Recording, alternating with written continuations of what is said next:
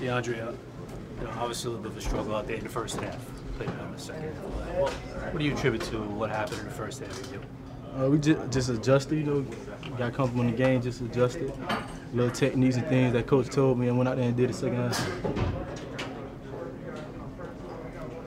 How tough was it to see you guys go down, score so quick, and the next thing you know it's 21-7? It was tough, but we were just trying to find a way, things that could help us.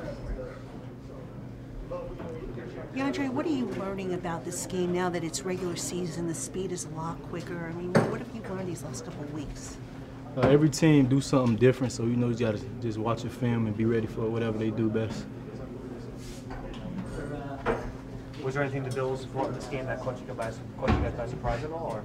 Nah, they stuck to their game plan. They executed. I mean, they made plays. We made plays. We just didn't come out on top. Go back to the drawing board and work on the things that we didn't do well. Just small things we got to fix to execute. What's your mental approach? You maybe face a couple plays that didn't go your way, but you have to come out and you have to forget it and move on. Oh yeah, you just got to have short-term memories. Always the next play. So just forget about the last play. You can't redo it. So just make sure it don't happen again. Learn from it. It's just all about learning.